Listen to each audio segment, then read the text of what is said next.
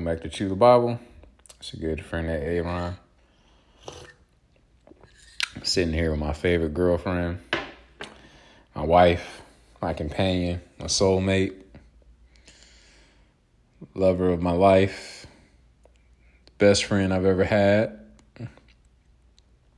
Holy Spirit, Word of God right here.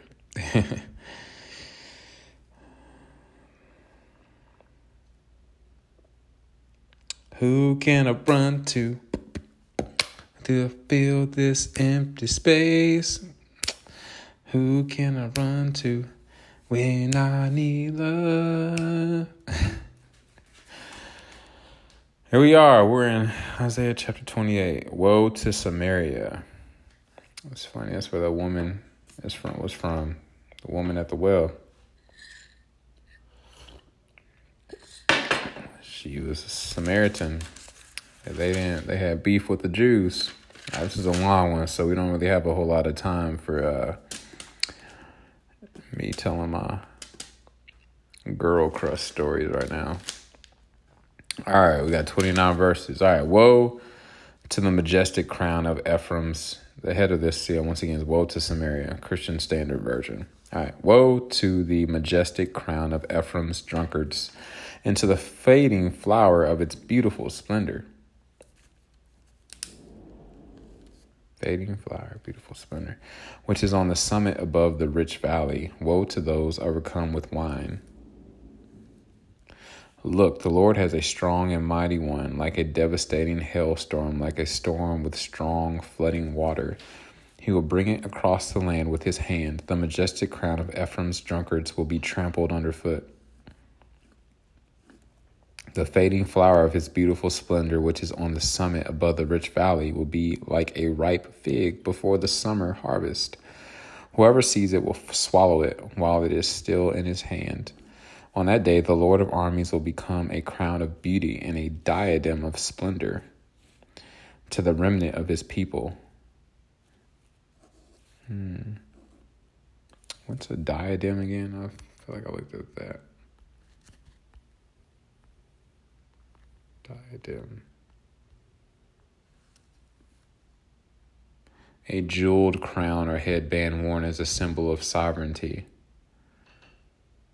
With the diadem equals jeweled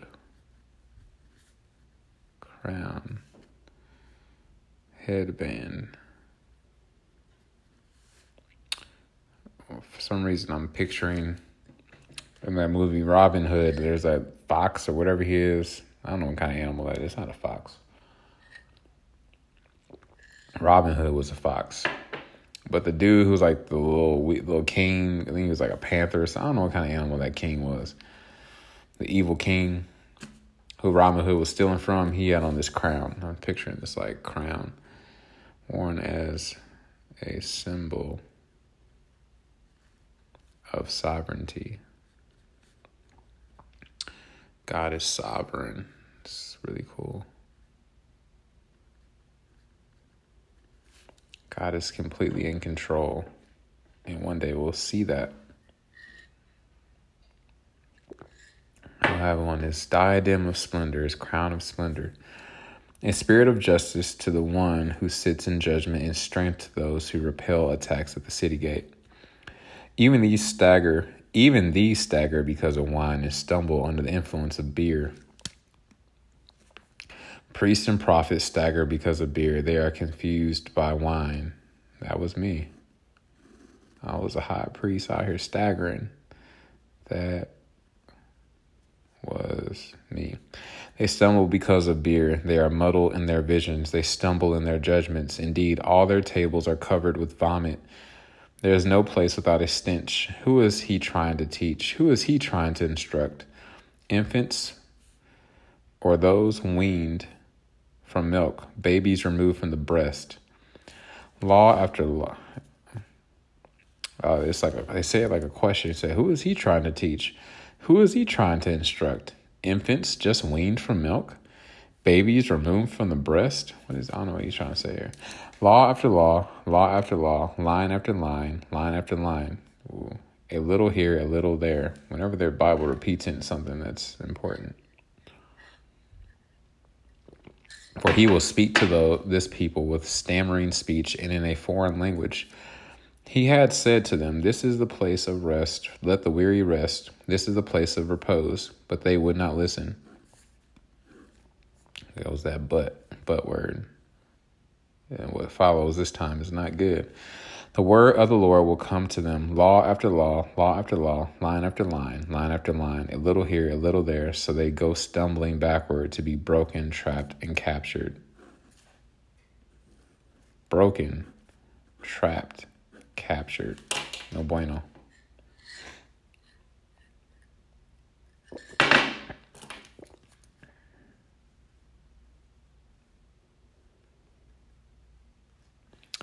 A deal with death.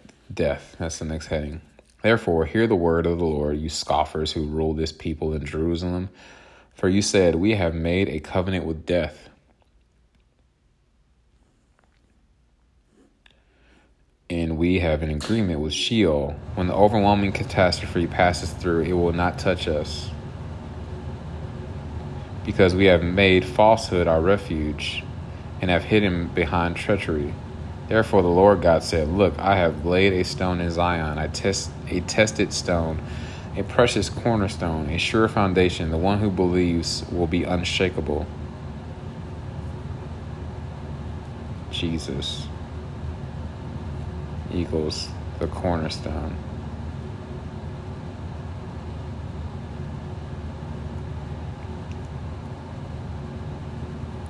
And I will make justice the measuring line, and righteousness the mason's level. Hail will sweep away the false refuge, and water will flood your hiding place.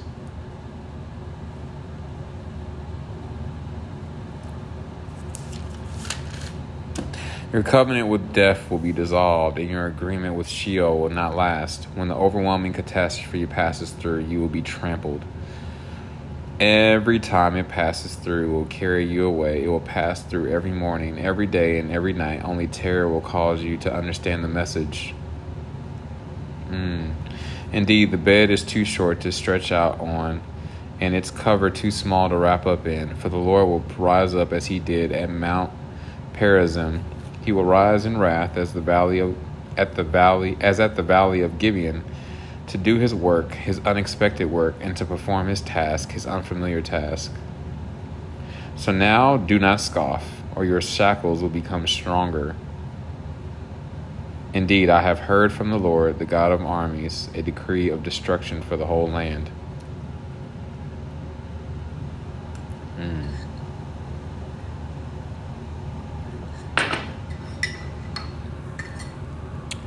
Man, I'm over here checking my message because I don't get alerts, notifications on my phone.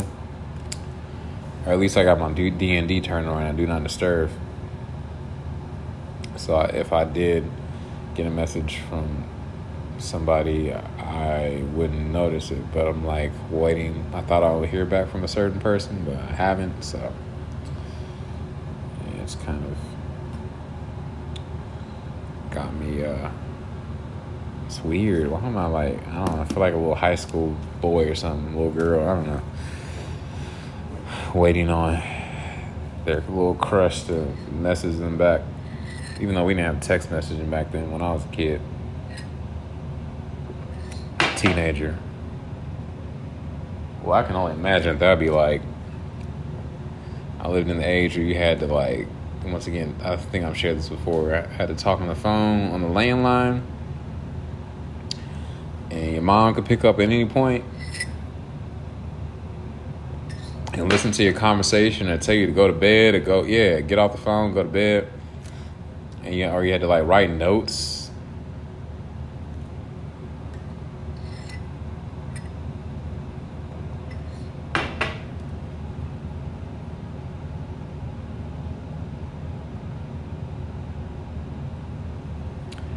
God's wonderful advice. Verse 23, listen to hear my voice. Pay attention to hear what I say. Does the plowman plow every day to plant seed? Does he continuously break up and cultivate the soil? Once again, the heading for this is God's wonderful advice.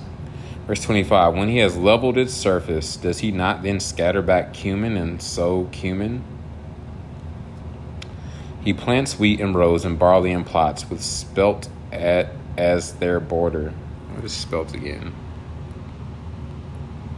Spelt.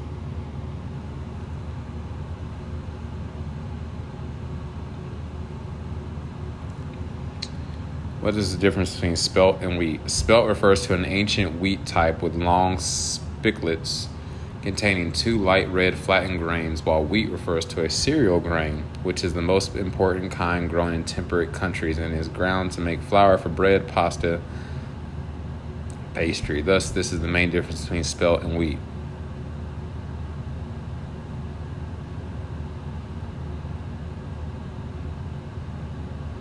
So spelt is a distinct type of wheat. All right, there you go. Is spelt healthier than wheat? Spelt flour has a similar nutritional profile to common wheat. It is slightly higher in protein, but also slightly lower in insoluble fiber. Spelt is also higher in some important vitamins. Consuming spelt as part of a healthful diet may provide the following benefits: improved cholesterol levels, reduced blood sugar, heart health, better digestion, weight management, reduced risk of diabetes. Maybe I should start eating some spelt. Of course, Sprouts has organic spelt and red quinoa. That's good. Sorry, I'm getting distracted, y'all. His God teaches him order. He instructs him. Certainly, black cumin is not threshed with a threshing board, and a cartwheel is not rolled over the cumin. But black cumin is beaten out with a stick, and cumin with a rod. Bread grain is crushed, but is not threshed endlessly through the wheel of the farmer's cart rumbles. Though the wheel of the farmer's cart rumbles, his horses do not crush it. This also comes from the Lord of armies. He gives wondrous advice. He gives great wisdom. What is going on here? This is like, Isaiah is like one of the hardest, I don't want to say hard, but it's a challenging book for me because it's like there's not like a flow to it. At least to me, there's not. It's not like a story. It's like all these like prophetic things being spoken out, and I don't fully understand what's going on here. It's a lot of time, a lot of farming. I don't know how to farm. I'm not a farmer, so I can't fully relate.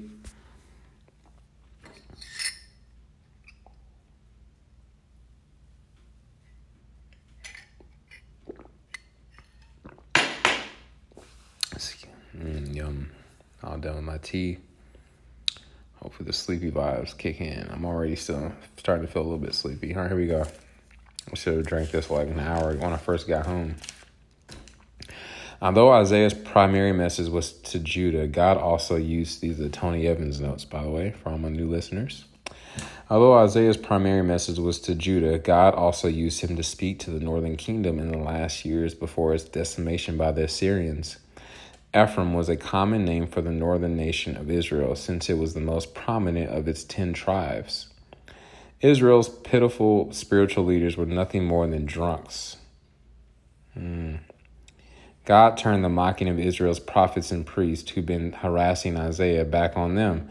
Isaiah said, in effect, if you don't want to listen to God's spokesman delivering his message of warning and judgment, then you will hear it from a people whose language you do not know. They would hear it from the Assyrians. Though the warnings in this chapter were directed against the northern kingdom, the Lord also had a word for Judah, particularly those who ruled in Jerusalem. They had made a strange boast. Evidently and foolishly, these corrupt leaders were affirming their confidence in their alliance with Egypt to save them from the Assyrian invasion. This statement may also reflect their belief in false gods, since death was often personified as a god in the pagan religions practiced around them. Interesting. Apostle Paul saw this fulfilled in the Lord Jesus Christ, the stone in Zion. See Romans 9:33. The unfamiliar task was severe judgment. We're talking about verse 21, where it says, "For the Lord will rise as he did at Mount Perazim. He will rise in wrath as at the valley of Gibeon, to do his work, his unexpected work, and to perform his task, his unfamiliar task." And here the note says, severe judgment. That's what that unfamiliar task is. Not just judgment, not just any judgment, severe judgment.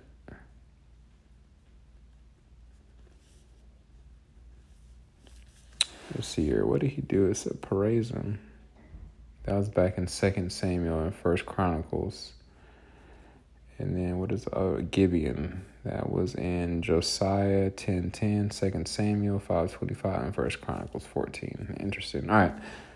That's it. God administers some severe judgment. I don't really remember a whole lot. So a lot of that stuff, I'll have to go back and read it. What happened at Mount Perazim and what happened at Gibeon.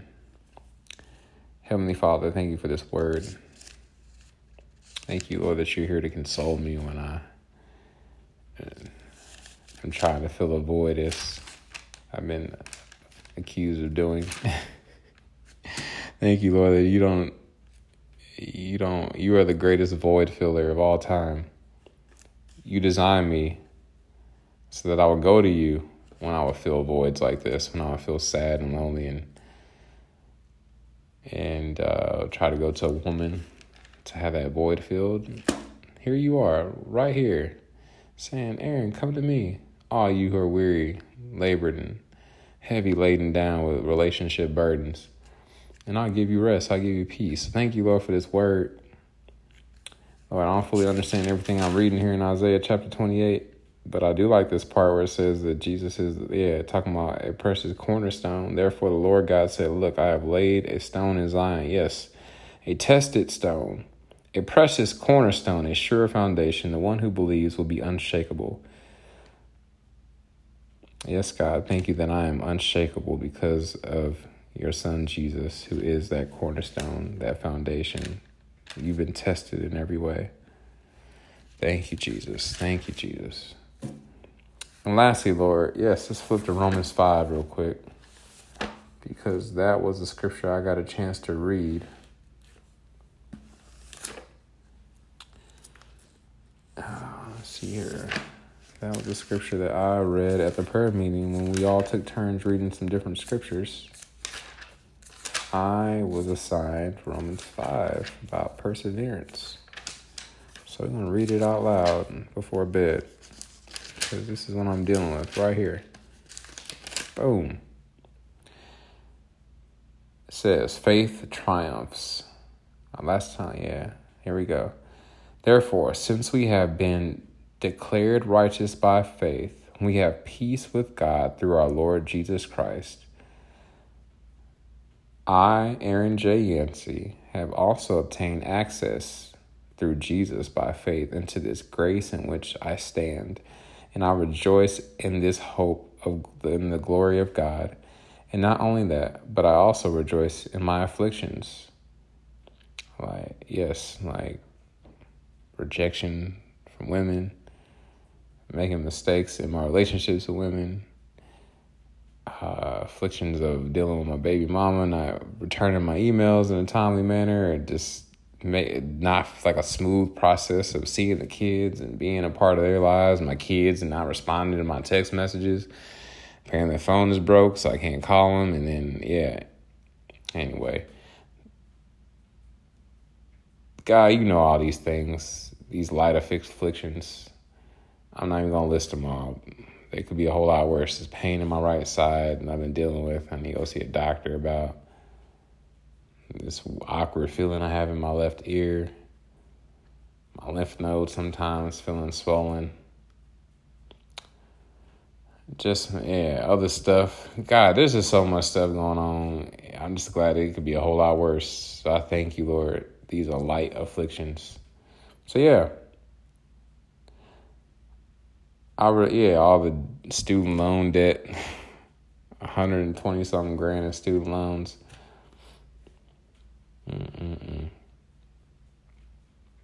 $28,000 in child support, however much I'm behind. 13 grand in collections that I needed to have deleted before the end of the month.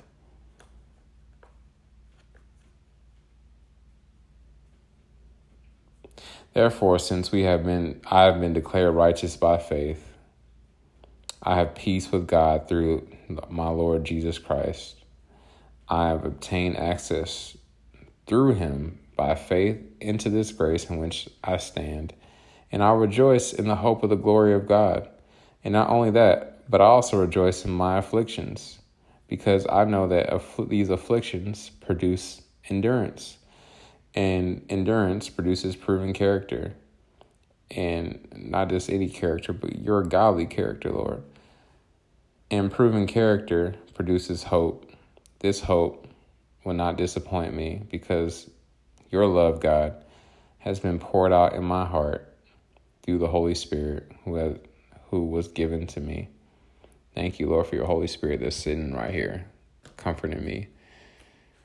Even though I can't see the Holy Spirit soon, be with me as I sleep. Surround me with your angels. Fill me with your power, your love, your joy. Thank you, Lord. There's no one like you, Lord. Thank you. There's no one like you, God. There's no one like you, God. There's no one like you, God. Help me to never forget that. In Jesus' mighty name I pray. And help those listening to never forget that. In Jesus' mighty name I pray. Amen. All right, y'all. I can feel the sleepy Z's coming through. So for some reason, still can't sleep, then I'll be back to record another one. All right, y'all. I'll holla. Romans 3:23 says, "For all have sinned or missed the mark or veered off the path and fallen short of the glory of God," or God's perfect standard. Romans 6:23 says, "For the wages of the cost of that sin is death, or eternal separation from God. But the free gift of God is eternal life through Jesus Christ, our Lord." Romans 5:8 says, "But God demonstrated his love toward us," or showed his love toward us, "in that while we were still yet sinners, Jesus Christ died for us." Romans 10 verse 9 through 10 says that if we will confess with our mouth that Jesus is Lord and believe in our heart that God has raised him from the dead, we will, not might be, not maybe, we will be saved. For with our hearts we believe we are now in right standing with God, and with our mouths we confess that we are now saved. Lastly, Romans 10 verse 13 says that whosoever, anybody, everybody, who calls upon the name of the Lord, they will be saved. So if you never asked Jesus into your heart, or you've walked away from him and you would like to rededicate your life to him, you can just simply say, "Dear God, I know I'm a sinner. I know my sin deserves to be punished. I believe Jesus Christ is the Son of God who died for me and rose from the grave. I want to turn from my sin and trust Jesus Christ alone as my Savior. Thank you for the forgiveness and everlasting life I can now have through faith in Jesus.